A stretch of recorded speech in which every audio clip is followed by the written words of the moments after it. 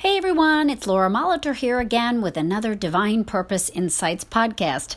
I'm your host of this weekly program and Divine Purpose coach and spiritual activist. You can find out more about me and what I do at beingfreenow.com. You can subscribe to this podcast and please share if you like what you hear. I want to get back to basics today. The idea of simplifying keeps coming to my thought. I know that we hear a lot about paring down and getting rid of things. And in a sense, that's what I'm talking about. I think that we can take that kind of approach to our own thinking and begin to declutter it. And it may be helpful also to clear various material things in our lives too, or to let go of items or maybe even relationships that are not serving you, that might feel that they're glomming up your life or giving you a feeling of overwhelm. If you feel like you're drowning, it's not a bad idea to bail some water out, right? It helps keep us above the waves so we can see what we're going to do next. So clearing is good, and as we do this in an inspired and thoughtful way, we can begin to feel freer and more peaceful, I think, and we make room for what serves us better. And I think the way we approach it does make a difference, inspired and thoughtful. If guilt and anger motivates us, the outcome of this clearing might be right, but it may be good to just take a pause and breathe, listening for some higher wisdom and guidance before we start just purging the heck out of everything. Another part of this paring down is really just getting our thoughts simplified.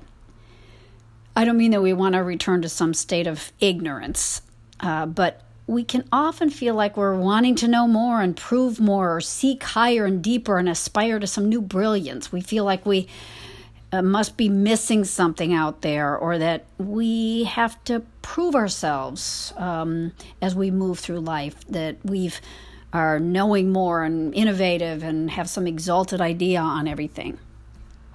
Let's remember the value of getting back to basics. We can simplify our thinking, and I think in a way it starts with just recognizing what's important, what really matters, and what rings true in our hearts. Now that sounds very personal, and in a way it is, but I think this really is about getting back to what God put in our hearts, to the fact of our being, and to the truth of life for us all.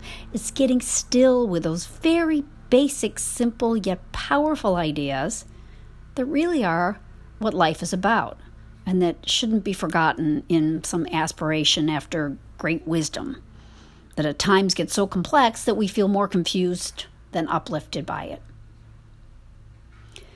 Sometimes, and I admit it, maybe when I'm feeling a little too weak or weary or troubled to think much, I go back to the simple truths I heard in Sunday school. These are jewels, and they're the ones from which all else really proceeds. All these greater inspirations, this understanding, deeper and higher ideas that I've certainly cherished and have been healing, but they all come from these sort of basic ABCs of spiritual awareness that I learned as a kid. And they're just like learning our multiplication tables or the letters of the alphabet.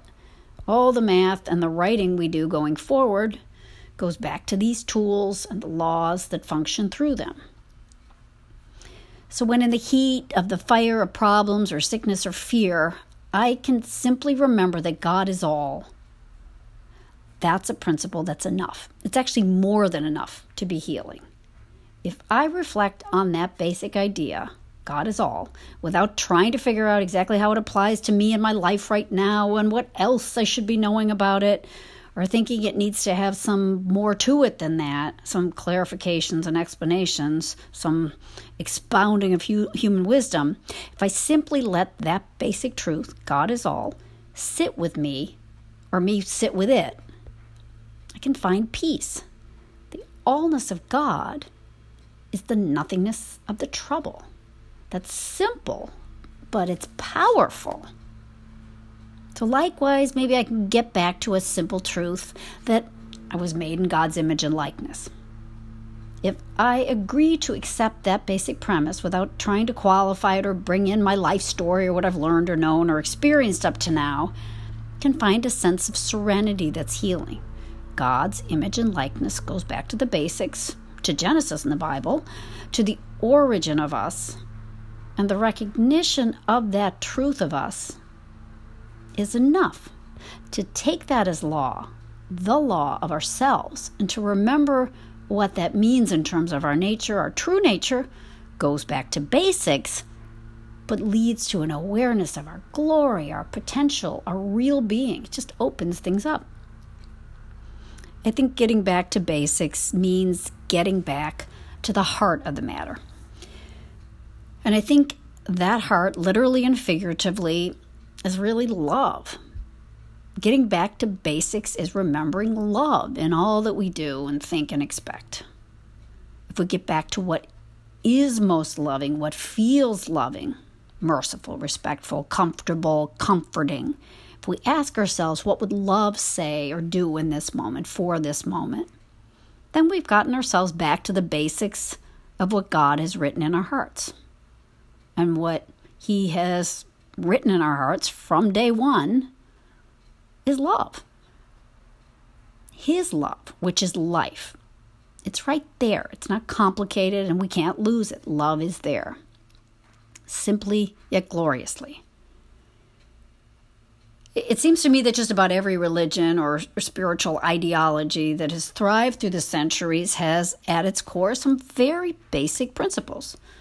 The most profound teachers and prophets certainly shown us through their writings, their acts, their lives.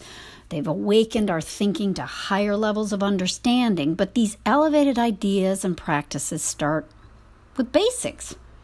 Love God, love good, and one another.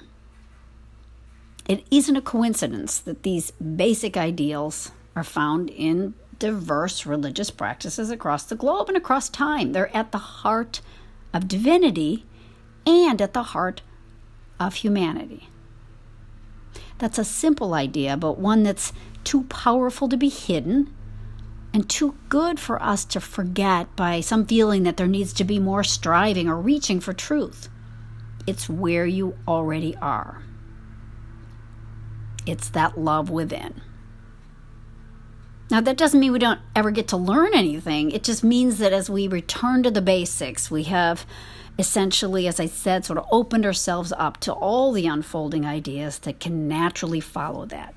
So instead of trying to make the sun rise in some new way, we simply rest in the fact that it will rise, and then we watch the glorious show it's going to naturally put on for us. I hope that makes some sense. These are just some ideas to reflect on, however they might speak to you.